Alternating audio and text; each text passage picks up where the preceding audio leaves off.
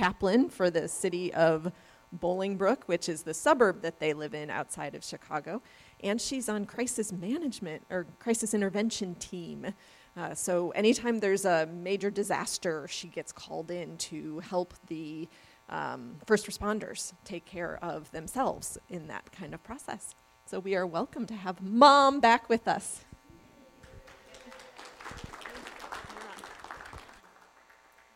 Thank you for inviting me back. It is great to be with you. What a powerful prayer time. Communication, loving communication with God in the fellowship of us all. What a blessing. What a blessing. With your permission, I'm going to go ahead with Plan A. Is that okay? I'm kind of a little bit clock watching, but I'm going to go ahead with Plan A. Is that okay?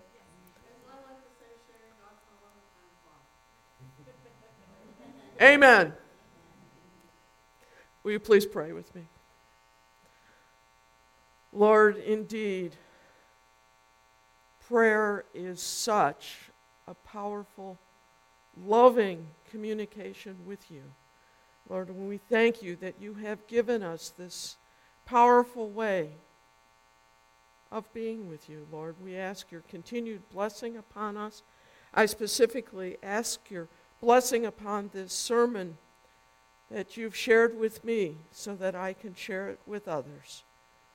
Lord, indeed, help us to serve you and to serve others even better. In your name we pray. Amen. Knowing that Easter is right around the corner and knowing the gift of the resurrection, I feel called upon to talk about forgiveness as one of those gifts. Amen? With pinpoint accuracy, many of us can recall every bad thing that has ever happened to us with the smallest details surrounding each one of those events, and we can't let them go. How many of us are bound by the chain of resentment? No matter what, I will never let go of how you have wronged me.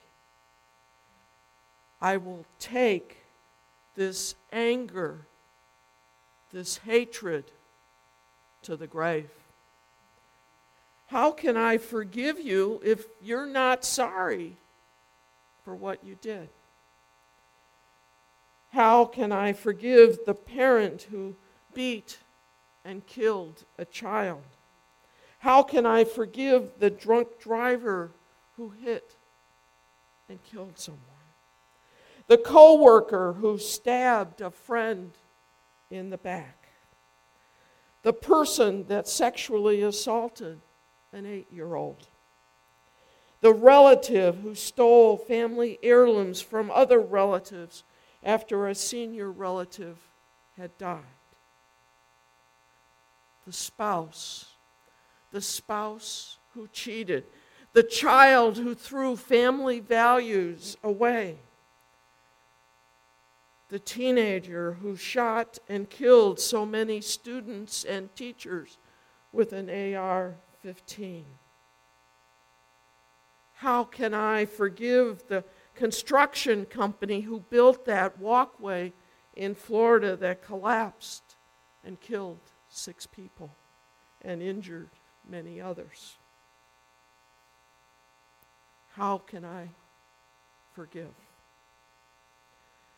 I want to look at what I think are some alternative options to not forgiving. My first option is think for a moment of time when we have been betrayed. And let's suppose that we never forgive that person. We continue to feel the pain each time our memory brings it back. And so we are weighted down with resentment and bitterness and problems and mistakes and injustices and hurts of yesterday.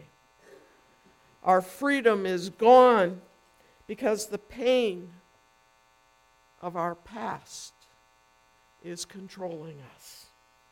And this pain is impairing our ability to love and to trust and to be at peace in the present. And we cannot anticipate the future or enjoy the present because we are imprisoned by this pain. Amen? So without forgiveness, who's being hurt?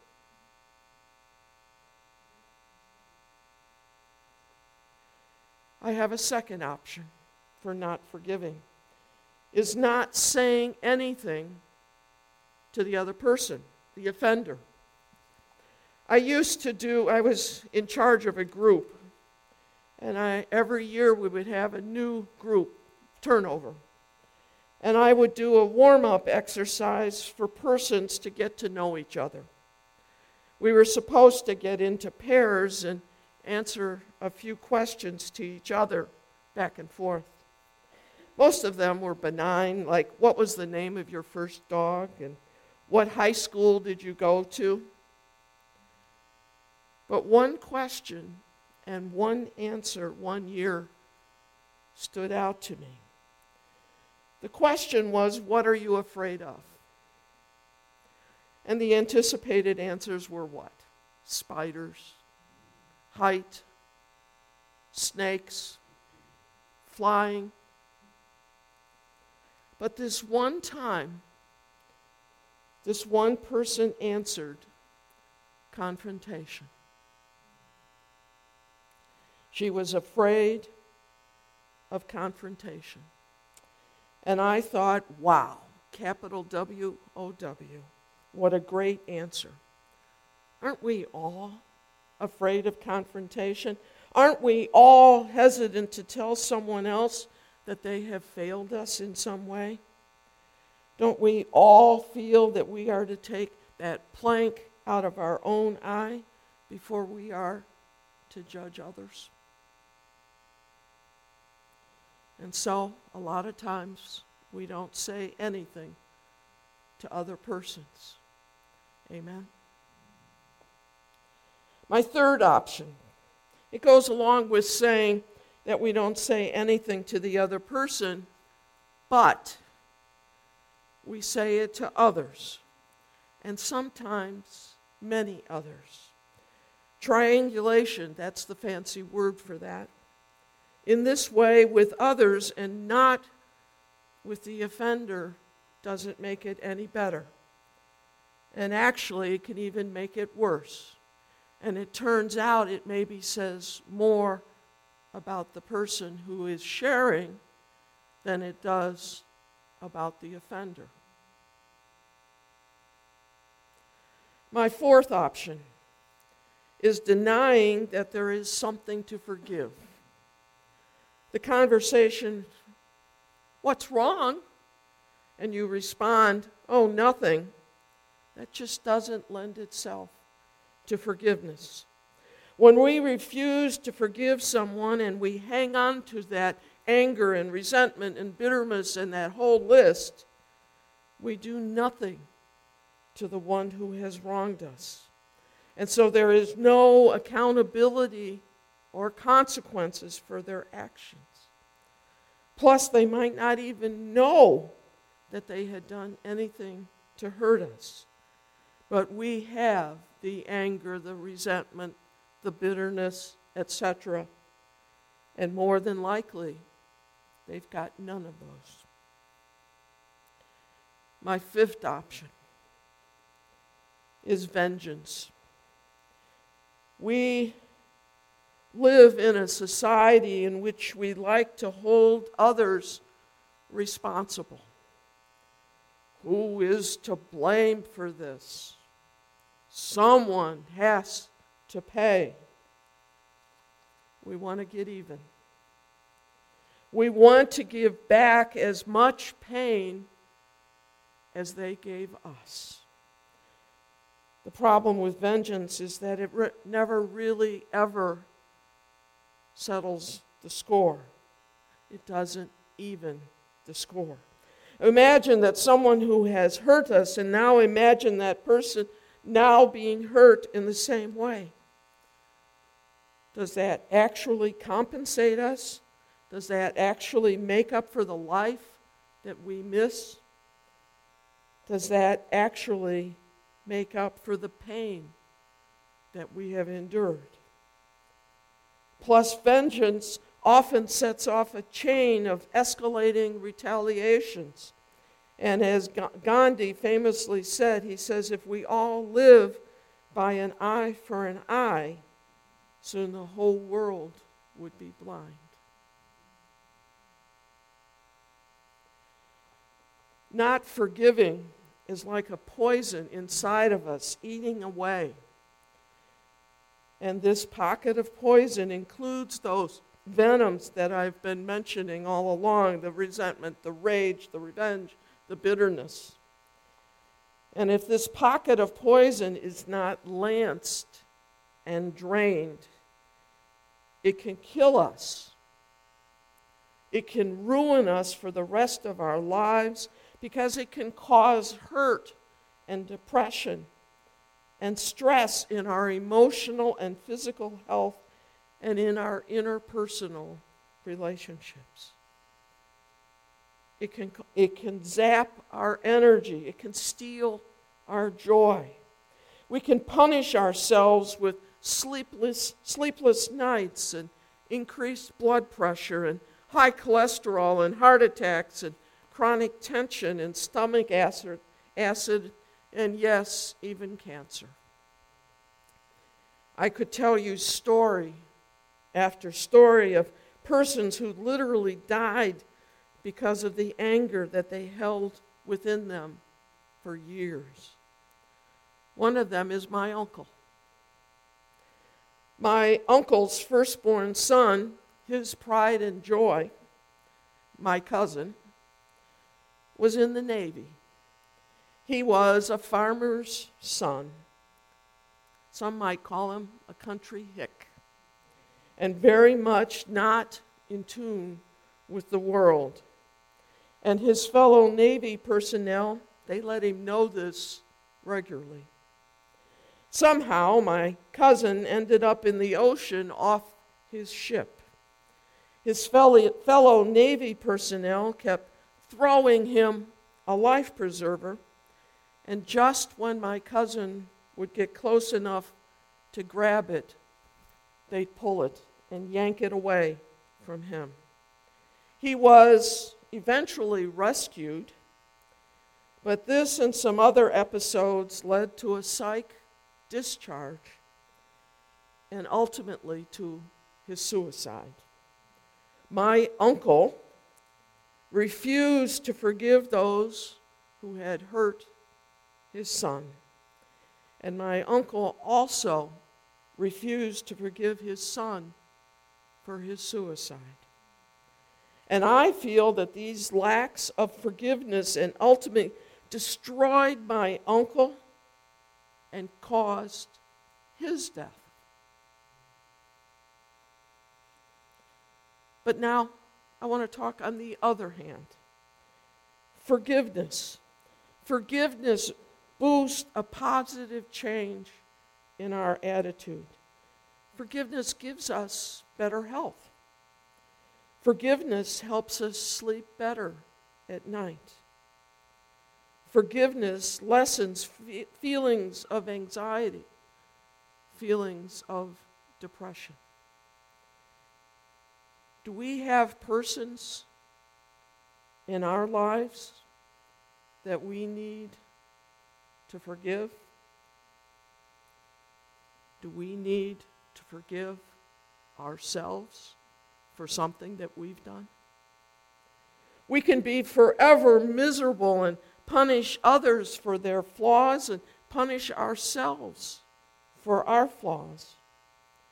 Or we can live happily and peacefully with imperfect people, including ourselves, through divine forgiveness.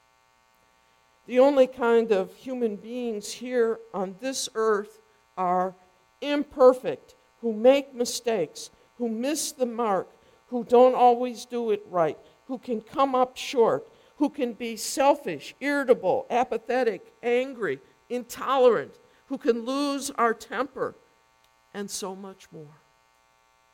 I'm seeing heads. A couple of weeks ago, I read this, and I'm going to be finishing it at the end of the sermon, but this is the first part. I read, "We have all done unforgivable things. We have all wanted to punch holes in a wall. We have all made someone cry. We have all let someone down. We have all had a broken heart. We have all told a lie. We have all wanted to throw our life away. And we have all stayed up late overthinking." And so, forgiveness seems to be the center of all human relationships, does it not? I want to back up for a minute. I want to take a moment and talk about what forgiveness is not. I think that misunderstanding forgiveness is why so many victims end up bitter and angry. Forgiveness is not pardoning. Forgiveness is not condoning. Forgiveness is not excusing. Forgiveness is not forgetting. Forgiveness is not denying the pain or the wrongness of an act or violence or cruelty or abuse or injustice. Forgiveness is not passively accepting or ignoring the wrong or the sin committed or the person responsible. Forgiveness does not release the other person from the consequences of their behavior. Forgiveness does not require spiritual amnesia. Some hurts and scars from our past need to be remembered so that we don't repeat them. Through holy remembering, we are empowered to make wiser choices in the present and in the future, and to help offenders to do the same. So what is forgiveness? Forgiveness is a choice. It's a unilateral understanding, first step in freeing ourselves from carrying the heavy burden of resentment over past hurts. It's the letting go of the rage, of the anger. It is responding to the wrong in the right way. It sets the stage for possibilities of reconciliation and restored broken relationships. It involves courage so that genuine justice can lead to genuine grace, which can lead to genuine healing. Forgiveness is something that we must do, not so much for the sake of those who have hurt us, but for the sake of our own healing. To forgive is to make a conscious choice not to be bound by evil. When someone hurts us, the first injury they do is their fault to us.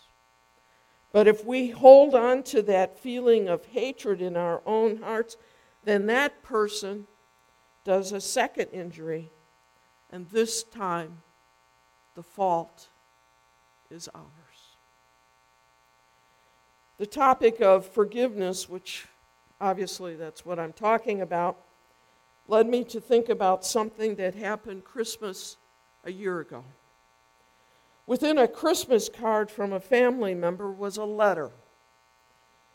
This letter stated how ashamed this person was of something that she had done to us 8 years ago.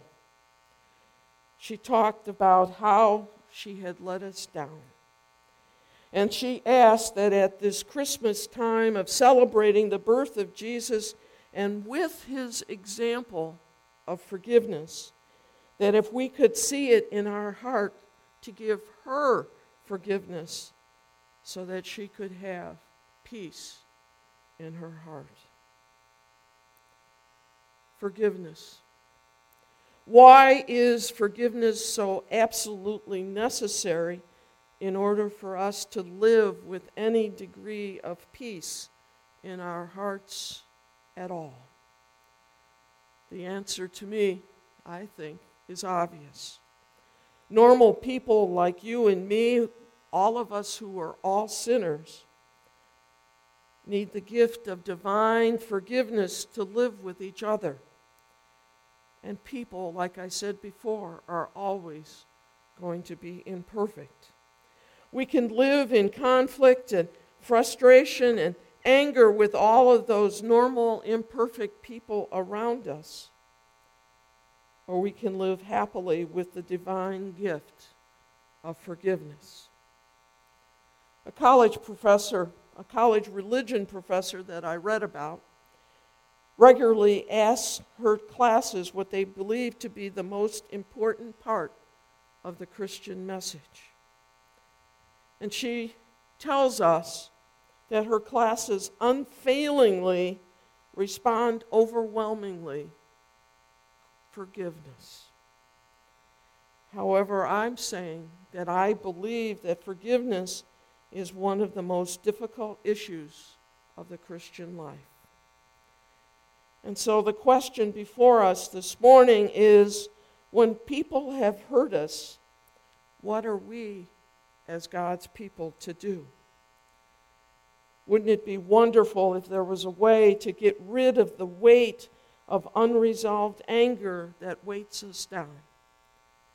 Jesus provides the answer in this morning's scripture from Matthew 18.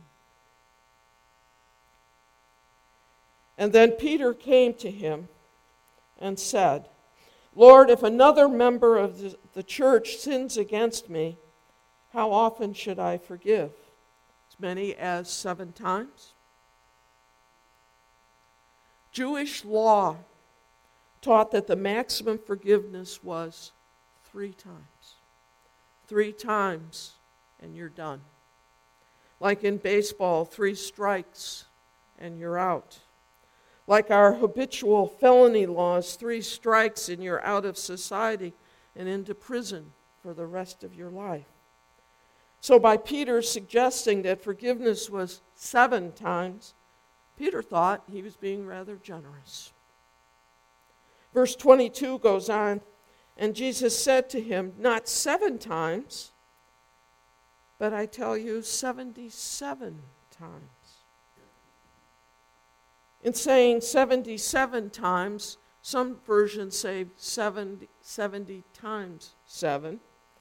Jesus was saying infinitely, limitlessly, and Peter's mouth dropped. He had never heard of such a thing. He was shocked, he was flabbergasted, he was stunned, and many more adjectives. It was then that Jesus went on to tell a parable. Verse 23, he says, for this reason, the kingdom of God may be compared to a king who wished to settle accounts with his slaves. When he began the reckoning, one who owed him 10,000 talents was brought to him. I'm told that 10,000 talents would roughly be equivalent to $25 million in today's society. Verse 25, and as he could not pay, his Lord ordered him to be sold, together with his wife and children and all his possessions, and payment to be made. And so the slave fell on his knees before him, saying, have patience with me, and I will pay you everything. And out of pity for him, the Lord of that slave released him and forgave him the debt. This king forgave the servant's $25 million debt. To me, this is staggering, insurmountable, unbelievable. For you as well. Verse 28, but that same slave, as he went out, came upon one of his fellow slaves who owed him 100 denarii. I'm told that 100 denarii would be equivalent to about $50 a day's wage. And seizing him by the throat, he says, "Pay me what you owe." And then his fellow slave fell down and pleaded with him, "Have patience with me, and I will pay you." But he refused. And then he went and threw himself into prison until he could pay the debt. When his fellow slaves saw what happened, they were greatly distressed, and they went and reported to their Lord all that had taken place. And then his Lord summoned him and said to him, "You wicked slave, I forgave you all that debt because you pleaded with me. Should you not have had mercy on your fellow slave as I had had mercy on you?" And in anger, his Lord handed him over to be tortured until he could pay his entire debt. Jesus' parable tells us that God's forgiveness is overwhelmingly abundant for all of humanity's sin, and probably even more than for 25 million of them. Wouldn't we all be in trouble if God were to say to us, "You owe me"? Preacher story, not mine. When I was a young lad growing up in northern Ontario during the Second World War, things were tough for many, many families. Our family was one of them. My father was a mining engineer who had begun a geological company on his own. He hit a tough time when there just wasn't enough to cover our needs. The local grocery store allowed people to put their groceries on the bill until payday. However, at a certain limit, the credit stopped. I was in the store with my mom one day, and as she brought her groceries to the counter, the owner looked at her account and told her that there was no credit left. We literally had almost nothing to eat in the house. My mom stood there with tears in her eyes, quite embarrassed. Even as a child, I could sense her humiliation. The owner took that slip of paper, which was her bill, and tore it up and threw it in the wastebasket. And then he took out a new slip and wrote down her new purchases. As we walked the pathway home, I pretended not to notice my mom's new tears. Forgiveness means freedom from a debt owed. We long for freedom from our spiritual debt. There is no way that we could ever repay God for the enormous debt that God has paid for our sins. We pray in the Lord's Prayer, one version, it says, "Forgive us our debts." And as the owner at the grocery store did, God has taken the bill and torn it up. God has forgiven and paid our debt through the cross and the death of his Son, Jesus Christ. This parable goes on with one more sentence, verse 35. "And so my heavenly Father will also do to every one of you if you do not forgive your brother or your sister from your heart." Forgiveness is the doorway to our relationship with God. It is only because of God's love and forgiveness for us and His grace towards us that we can have a relationship with our Lord as well as with others. This command, this verse 35 is very clear. Jesus is commanding that because we have been abundantly forgiven by God, that we in turn are to forgive others.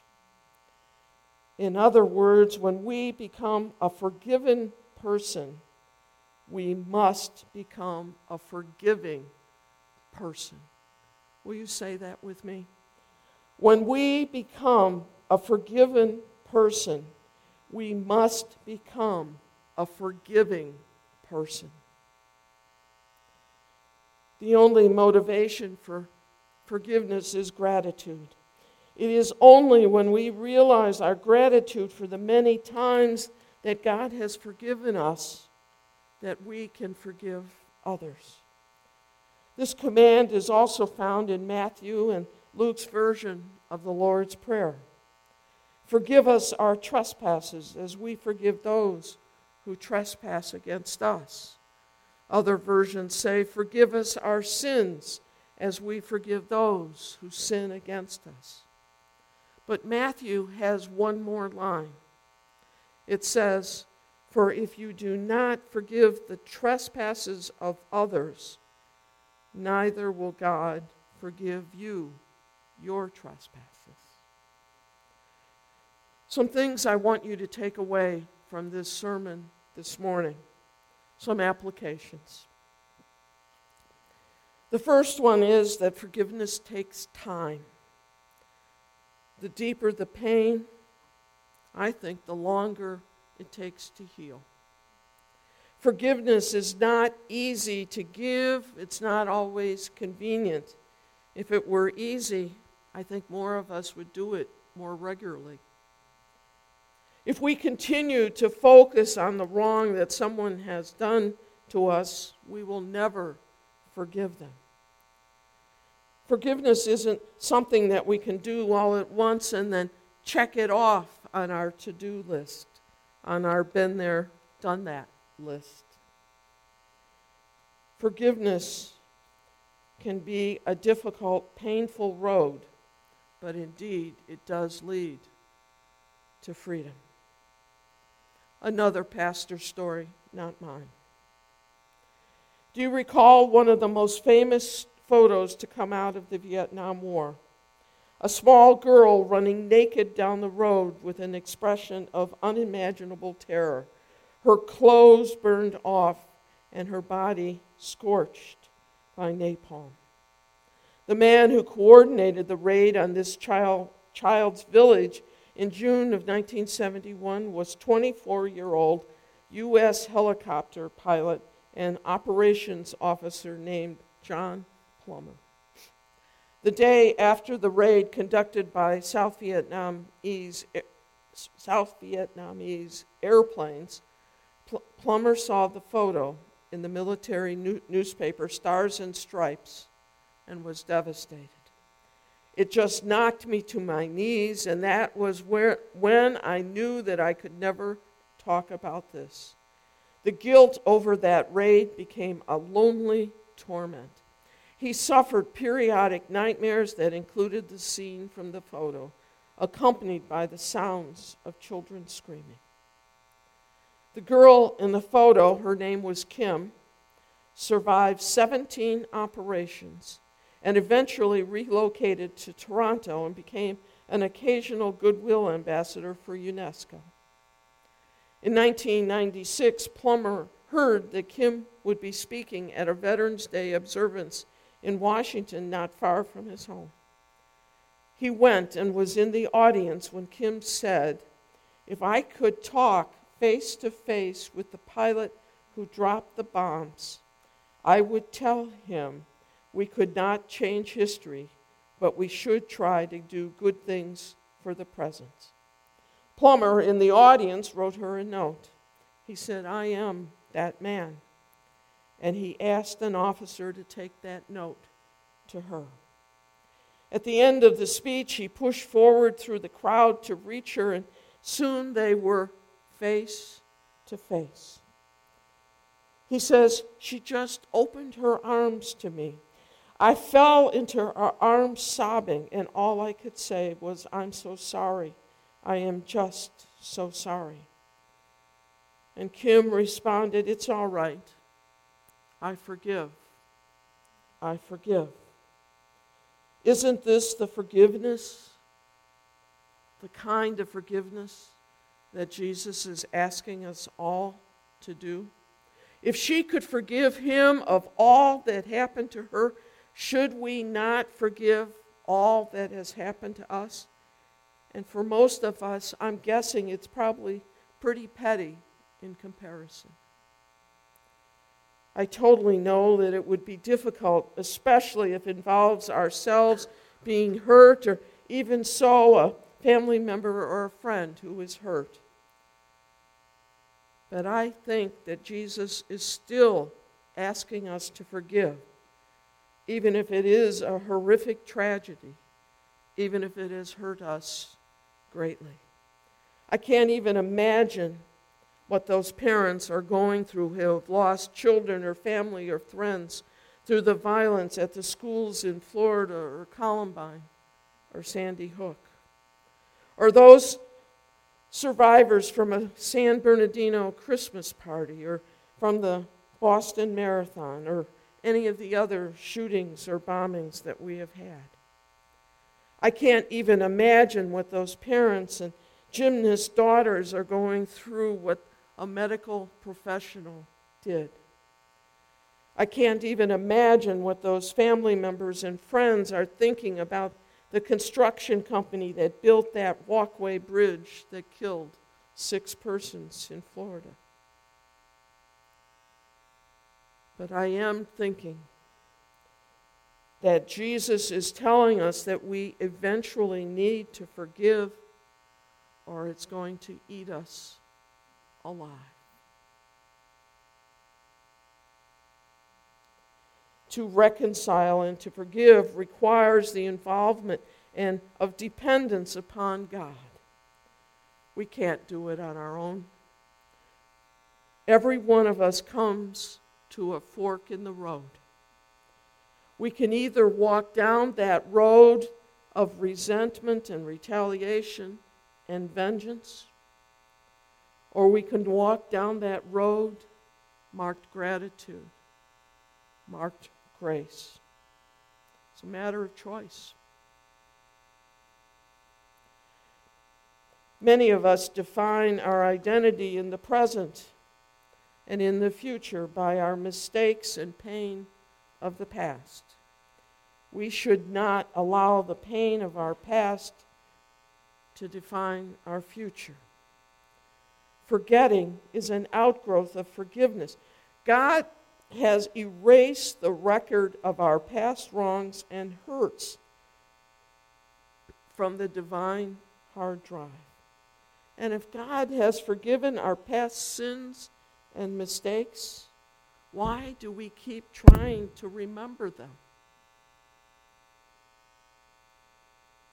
Forgiveness is for people to be more like Jesus, who on the cross said, Father, forgive them, for they know not what they do. My final pastor story. Betty was filled with anger at her husband because of an affair that he had carried on with his secretary. The worst part of it was how she found out. The morning after her husband was honored at the Rotary Club for outstanding service to the community, Betty was looking through her husband's desk at home to find an old photograph. Imagine her shock to find motel receipts in a file drawer from a local motel. And when she confronted her husband, he confirmed the affair and rubbed salt in the room by telling her that it had gone on for 15 years. Betty's husband was not the man that the Rotary Club nor that she thought he was.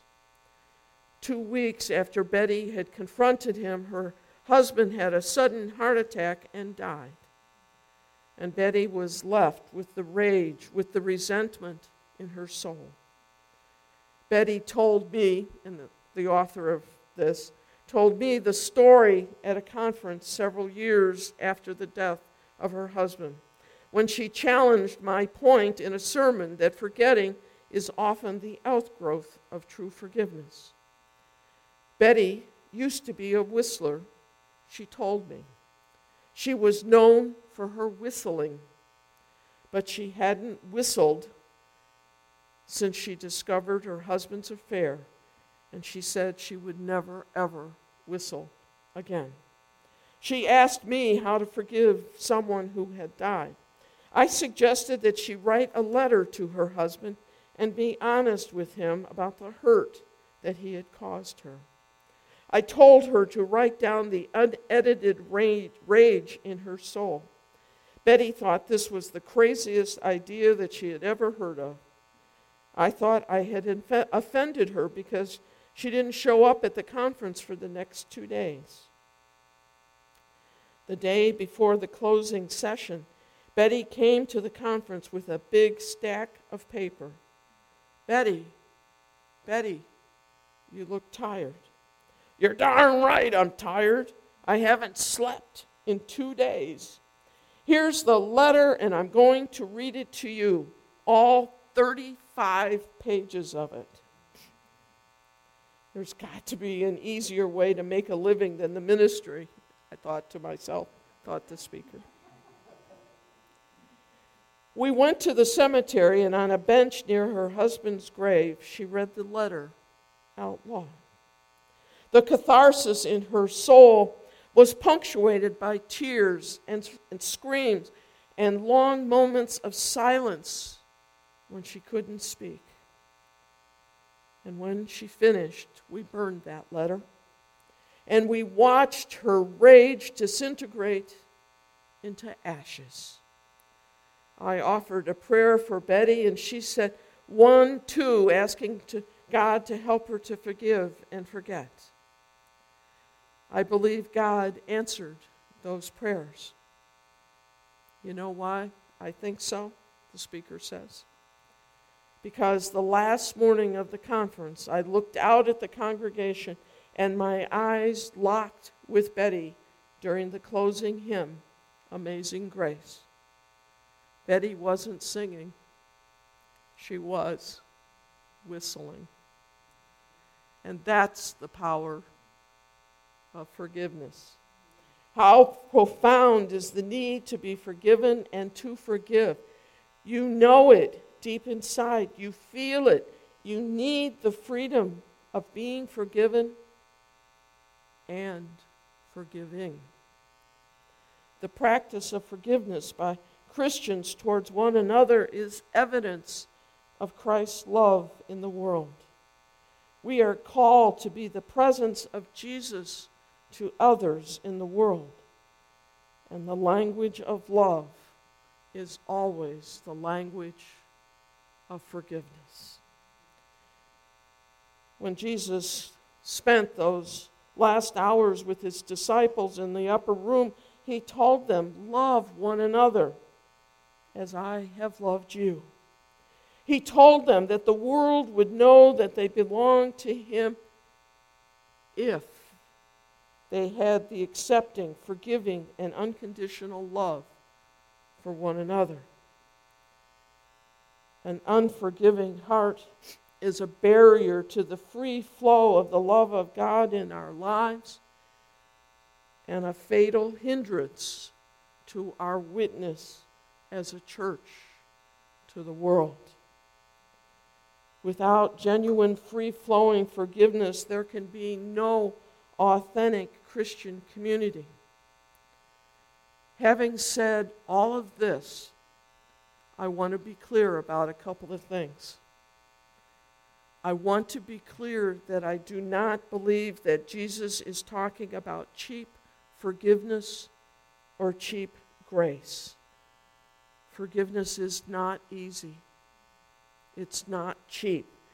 Jesus Christ gave his life for our forgiveness with God and for God's grace.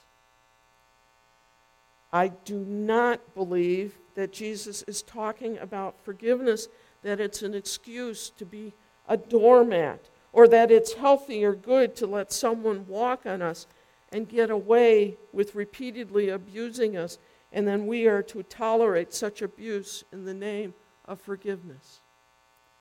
I don't believe either of those. But I do believe that Jesus is telling us that we must forgive others, and not merely from the lips, not merely from the head, not merely out of church obligation, but from the heart. Okay? So how did I handle that letter from my family member asking me for forgiveness so that she could have peace in her heart? Well, I wrote her a long, long letter itemizing each and venting each and every infraction and how they had hurt me. I also told her that I had moved on and had let it go years ago. I told her that I had forgiven her years ago and that I forgive her now. I told her that it was now time for her to move on and to let it go. However, with much prayer, thought, and counsel, I didn't send that letter. I ended up writing a second letter. And this was the one I did send to her. I realized that in that first letter, I needed to itemize each infraction for me. I needed to vent. I needed to let go. But I also realized that I didn't need to send that letter and rub salt into the wound of someone already repentant. And so, my second letter was one sentence. When we receive an honest and sincere request for forgiveness, which I believe yours is, family forgives families and continues to love them. Amen. There's a popular movie today, especially with young girls, our granddaughter Rochelle included. I think she's moved on now, but it was at one point. It's from the movie Frozen. And it has a popular song that I think some of the lines can be adapted to speak to exactly what we're talking about here this morning. Let it go.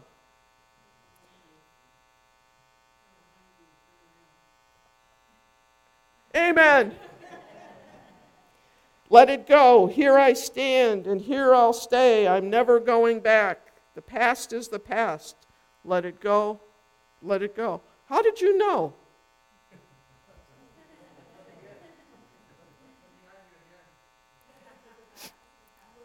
Another one. All right.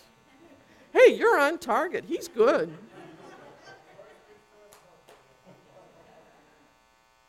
My final point. Forgive. Let it go. Release it. Throw it out. Throw it in the garbage. Let anger, resentment, rage, whatever, revenge, bitterness go. Take back the God-given power you have for your own life. I mentioned earlier that there was going to be one more line to what I read earlier. And that one more line is, we are all humans, and we are trying to do better today than we did yesterday. How are we doing in the forgiveness category? Is there someone that we need to forgive? A family member? A friend? Ourselves? Someone else? Let us all try to do better today than yesterday. Going back to verse 33, it says, should we not have had mercy on our fellow slaves as I had had mercy on you? That's a question. Should we not have had mercy on our fellow slaves as I had had mercy on you?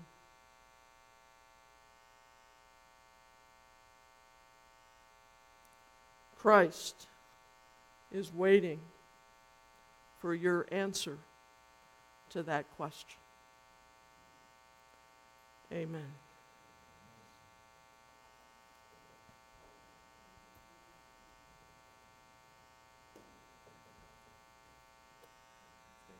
Stay. He's my mother-in-law.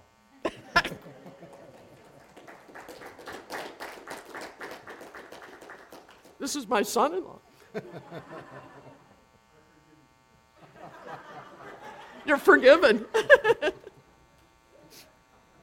If we can just bow our heads for a moment, and I'm going to have Sharon close us out with a benediction, but if you could just look to the Lord at this time. Father, we thank you, we thank you, we thank you, Lord. We cannot express, Lord, in words, Lord, so we rely on the Spirit, Lord, that utters these things, Lord, even when we can't find the words. What you have done, what you have accomplished, Lord, through Christ.